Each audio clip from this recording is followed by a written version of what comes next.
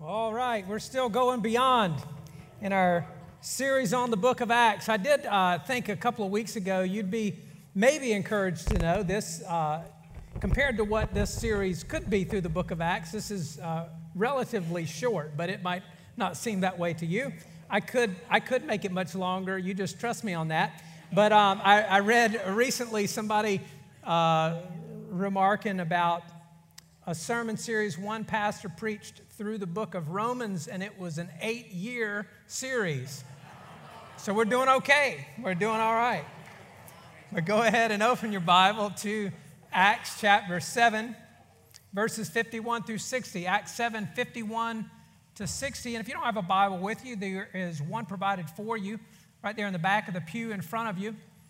You'll find this on page 776 or 816 of the Pew Bible, depending on which printing of that you have.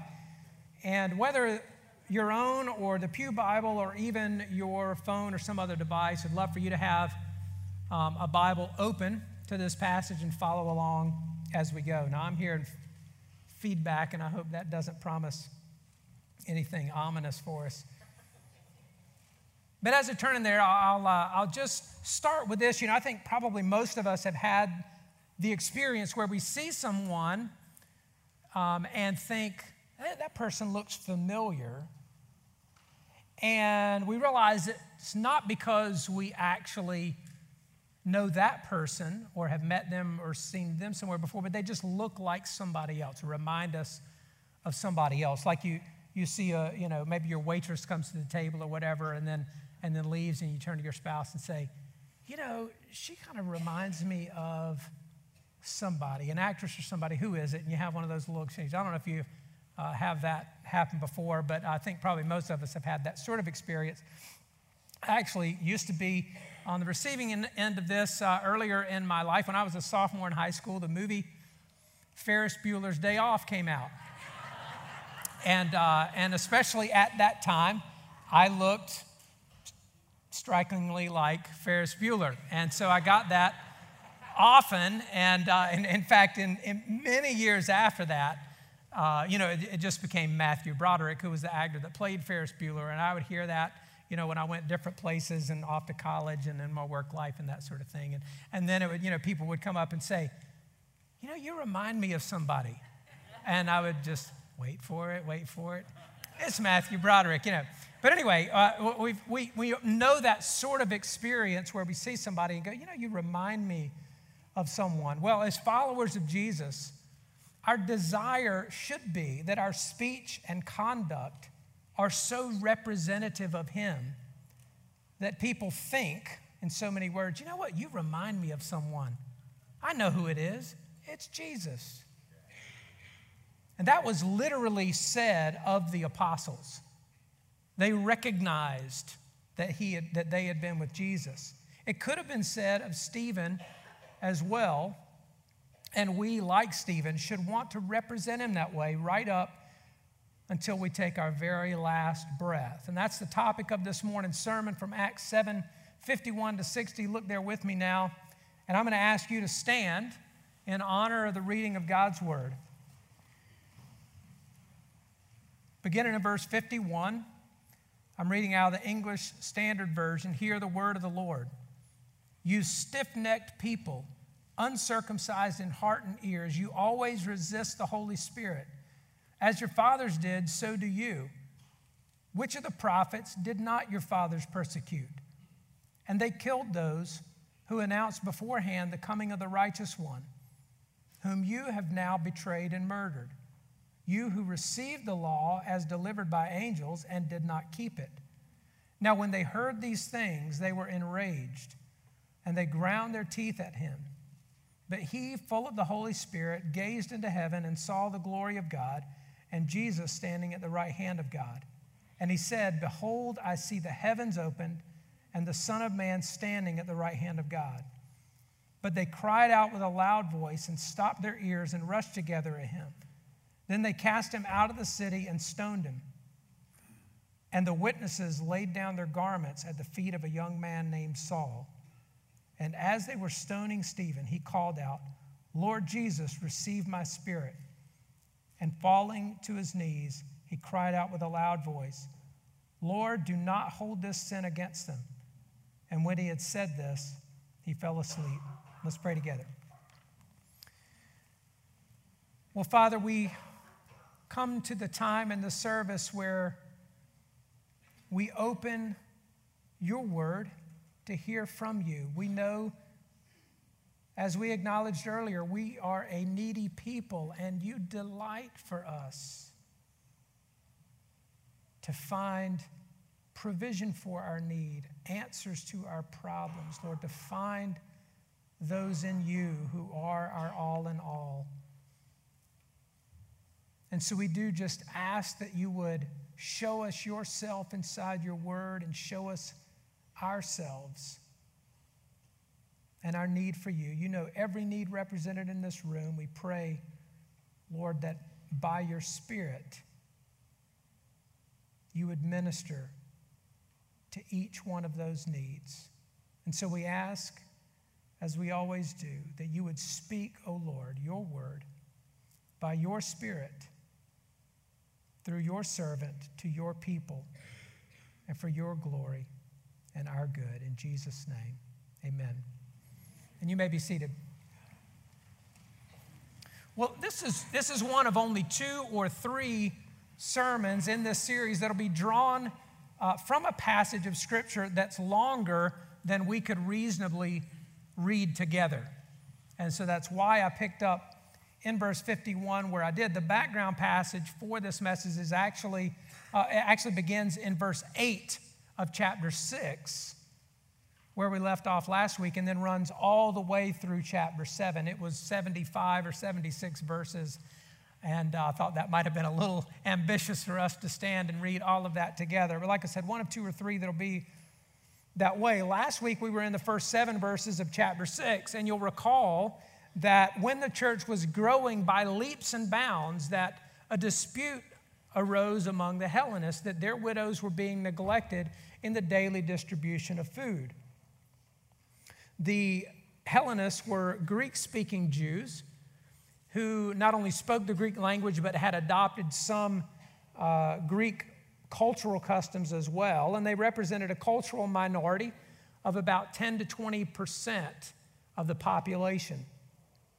And they saw their widows were being underserved, and they raised the concern to the apostles, and the apostles put the matter before the whole congregation and told them to pick out 7 men who were reputable, wise, and spirit-filled, and that they would be appointed to this task of resolving that problem. And the congregation, you may remember, put forward 7 men with Greek names.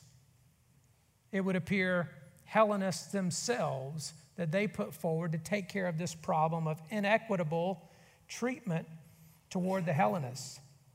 They were going to oversee that on behalf of the entire congregation. Well, Stephen was one of those men. In fact, he was the first one mentioned. And after that problem was resolved, if you kind of let your eyes now fade back to verse 8 of chapter 6, and you can just sort of track loosely along with me as I give you a short narration of what we didn't read. But after that problem was resolved, we're told that Stephen was doing great signs and wonders, and apparently went into at least one synagogue and proclaimed the gospel there. And the interesting thing about this is not only does he appear to be a Hellenist with a Greek name of Stephen, he goes into a synagogue of Hellenists. It says it's the synagogue of the freedmen. It includes their Cyrenians, who are from North Africa, Alexandrians, who are from Egypt, and those from Cilicia and Asia, which would have been a region north of Palestine, but a place in the Greco-Roman world. A Hellenist speaking in a synagogue to Hellenists, to people who weren't glad to see and hear him, as we would find out. But like Jesus, Stephen spoke with wisdom that his opponents simply could not answer, and like Jesus, he was confronted with false witnesses who brought false accusations against him of charges of blasphemy and dishonoring Moses and the temple and the law. And I'll say here, it seems very intentional on Luke's part to paint these comparisons or these similarities between Stephen and Jesus, the same way that he's done for the apostles or about the apostles. In other words, they look and sound a lot like Jesus in the way that they go about doing ministry. And so does Stephen, operating in power, speaking wisdom that can't be refuted, and then receiving the false accusations that come along with it. And so, even in the midst of those false accusations, it says in verse 15 there that everyone in the Sanhedrin looked at him and saw that his face looked like the face of an angel. And yet they went on about accusing him in spite of that fact. And in his own defense, in chapter 7, he walks through this narrative of the great leaders of Jewish history, starting with Abraham, Isaac, and Jacob, and Joseph, and that's about the first 19 verses of chapter 7. And then picking up in verse 20, he spends most of his time talking about Moses, the one he's accused of blaspheming. And then sort of concludes with a brief summary of Joshua, David, and Solomon, and a few remarks about the temple. But in that message, we see a couple of things. First of all, it sets up for us the account of the first Christian martyr. Stephen is the first man in the New Testament to die because he was a Christian. And then out of that stoning and the persecution that follows from it, the church is scattered out of Jerusalem and into Judea and Samaria and the ends of the earth. It's exactly what Jesus said in chapter 1 verse 8, that they would be witnesses in Jerusalem and Judea and Samaria and to the ends of the earth. Well, the way they get there is by way of an intense persecution that follows this story right here. And so what we're going to see, this is a pivot point in the whole book of Acts, because the center of the story moves out of Jerusalem and into other regions. The apostles will remain in Jerusalem, that there will still be sort of a central hub of the church itself, but the story that Luke tells us actually begins to move outside of Jerusalem following the end of that story. This is what's set up here in the stoning of Stephen. But in the sermon that he gives there as part of his defense, there's two important points that he's making to the people listening. And number one, that those who accuse him of blaspheming Moses have never honored Moses with their obedience either. That's one of the points that he makes. Number two, that those who accuse Stephen of speaking against the temple have overlooked the fact that God himself said he doesn't dwell in man-made houses because man-made houses can't contain him. That the work he's going to do in redeeming man is much bigger than what a temple can hold or what temple sacrifices can accomplish. And that's what he sets up with that message. But we see in the course of that someone who goes into the world in the name of Jesus should be recognizable as his. That was the case with Stephen. People could see he belongs to Jesus. And specifically, John 1:14 tells us that when the second person of the Trinity came into the world, it says, the Word became flesh and dwelt among us, and we have seen his glory, glory as of the only Son from the Father, full of grace and truth. That what was revealed about the invisible God to mankind when God took on human form, in John's telling of it there, the most notable attribute of Jesus in revealing the glory of God was a fullness of grace and truth. Jesus wasn't part grace and part truth, just like he wasn't part God and part man. He's fully God and fully man, and he's fully grace and fully truth. And Stephen looked like Jesus in the way he proclaimed the truth and the way he expressed grace. And that's really the message for us today as well, that as people aspiring to go beyond Sunday, beyond the walls and beyond the borders.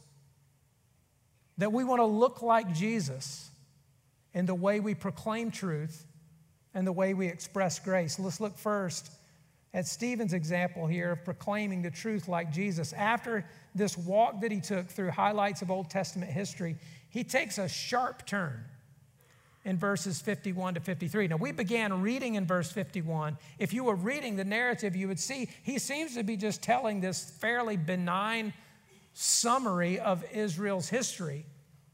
And then he takes a sharp turn and says in verse 51 this that we just read, "You stiff-necked people, uncircumcised in heart and ears, you always resist the Holy Spirit.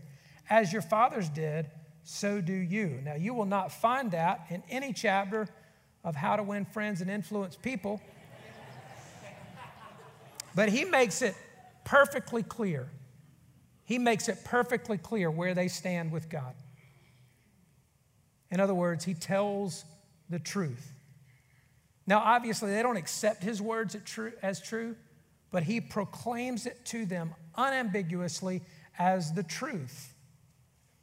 Now, I do think it's important to recall that Jesus reserved his harshest words for religious leaders, not for sinners, right? If you've read the Gospels, you've taken notice of this fact.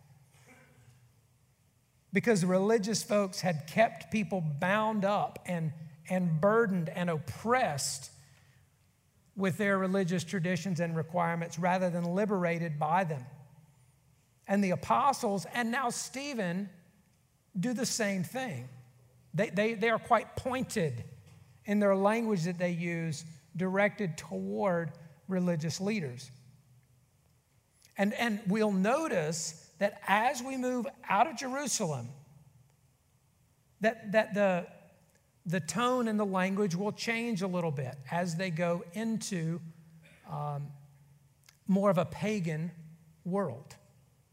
And that's part of what we want to be intentionally looking for, is as the gospel moves out of the religious center and into the Greco-Roman pagan world, in what sense does the message stay the same, and yet how do the methods change slightly because of the people they're talking to? Well, that's one of the things we just want to be mindful of, and partly because we don't want in our own day to speak to an increasingly post-Christian culture as if it's Christian. We don't want to speak to irreligious people as if they're religious, right? You don't start with the assumption of a belief and knowledge in the Bible if you've got people who have never opened a Bible, don't know anything it said, and don't care about it, right? You don't want to start in the wrong place. That's part of what the point I'm belaboring, and I'll move on from that now. But at the same time, when we do have an opportunity to speak truth to unbelievers, we don't want to be wishy-washy or muddled about it either. And like Jesus, Stephen tells these people clearly that the very law they claim to uphold actually condemns them, that they haven't kept it. And we've seen in earlier chapters of Acts that the apostles were equally direct when they preached in the temple. Do you remember some of this? If you've been tracking with us, you know how directly Peter and the apostles spoke to the people in the temple. But Stephen, unlike the apostles, didn't even get the chance to continue with the message that through Christ's death and resurrection, God had provided forgiveness of sins. Because this was a powder keg moment. And he lit the fuse and the whole thing blew up. They dragged him out of the city and stoned him because he spoke the truth. In the last 10 or 15 years, trends within evangelical Christianity have caused many professing believers to drift from the truth. And the research that's been done seems to suggest there are a few factors behind that drift. Number one, there are fewer believers, fewer professing believers anyway, who know what the Bible teaches. And again, I'm actually thinking of some research I've read, particularly the Pew Forum would be one that does a lot of research in this area. But there are fewer believers, a smaller percentage of believers who actually know the content of the Bible. Number two, fewer believers, professing believers, have confidence that the Bible is totally true and trustworthy. Now, let me just say parenthetically, that's a bad road to go down. I mean, that one's going to lead you to uncertainty and confusion and ultimately the destruction of either you or somebody, a lack of confidence in the Scripture that it's totally true and trustworthy. But that's one of the findings about the church of our day. And number three, and maybe this is most instructive for us, most important for us to understand, that many believers think that in decades past, the church has wielded the truth in a judgmental and a condescending, abusive kind of way. And their reaction to that has been an overreaction. So in other words, to avoid misapplying the truth in that way, there are many who just fail to apply it at all. They've seen what the church has said and done to the unbelieving world, how hurtful that's been in their own judgment. And so to avoid doing that themselves, they might just fail to apply the truth at all.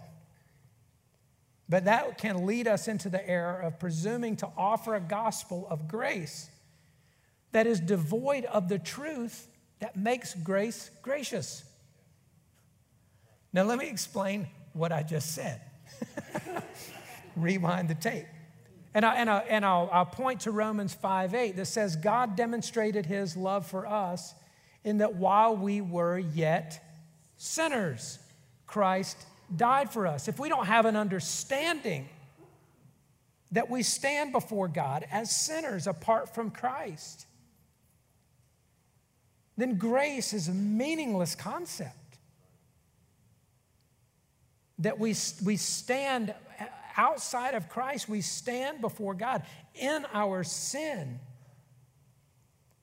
not only separated from him, but subject to his wrath that is stored up to be poured out on sin. Again, this is not something you hear as often in the modern day evangelical church, which is the reason I mention it, is this aversion to, obscuring of, or even absence of the truth in that regard.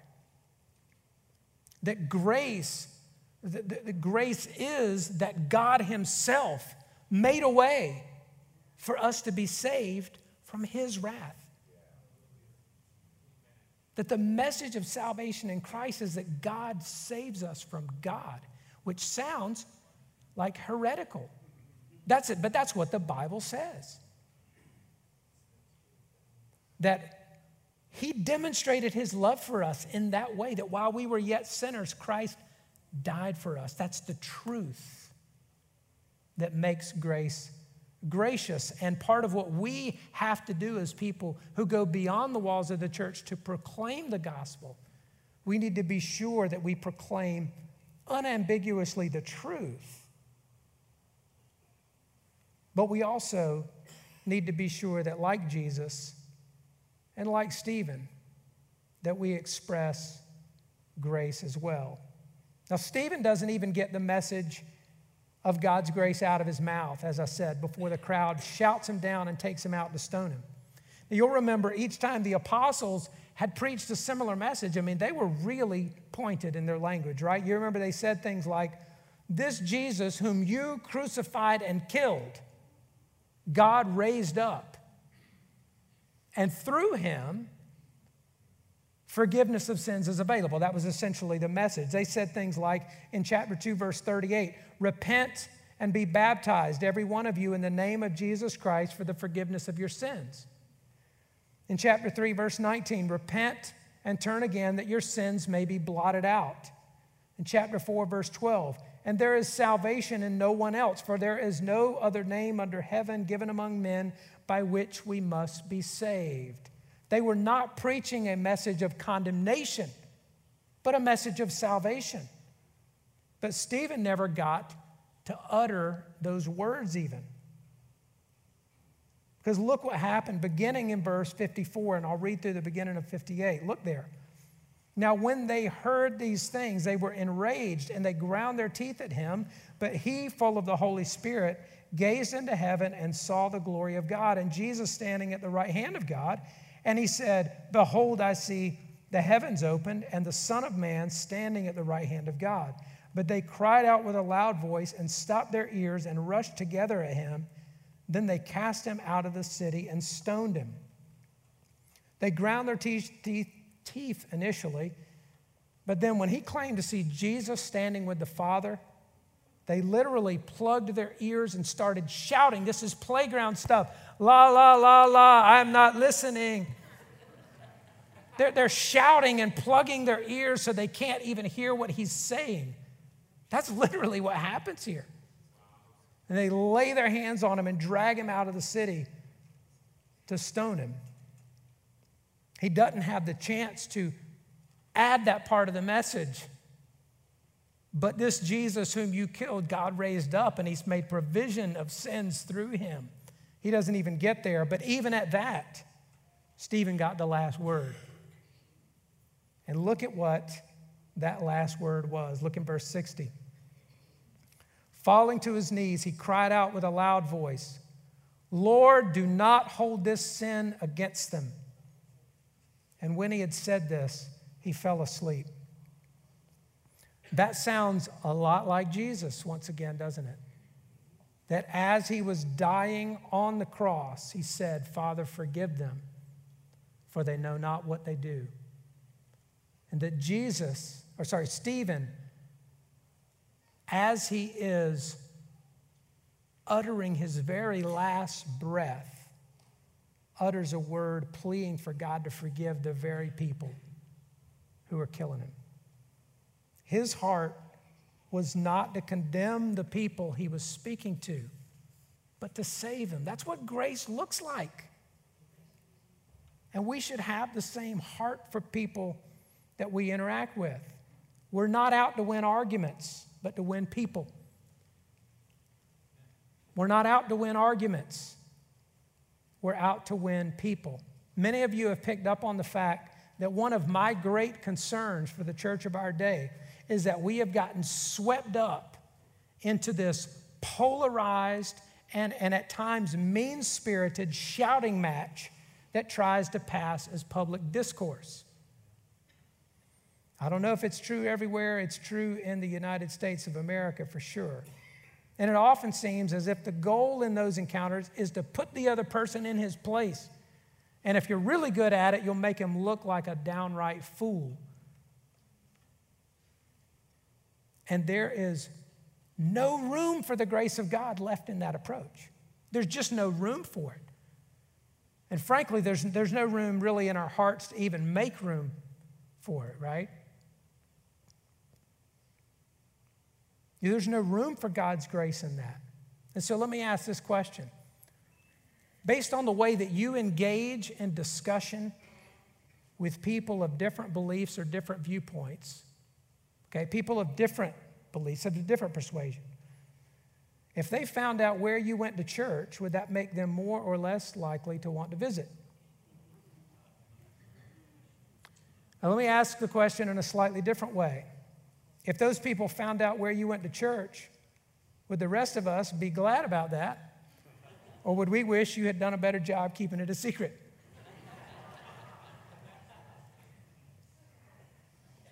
As Paul said in 2 Corinthians 5:20, we are ambassadors for Christ. God making his appeal through us. We implore you on behalf of Christ, be reconciled to God. That is the heart that we're supposed to have for the unbelieving world.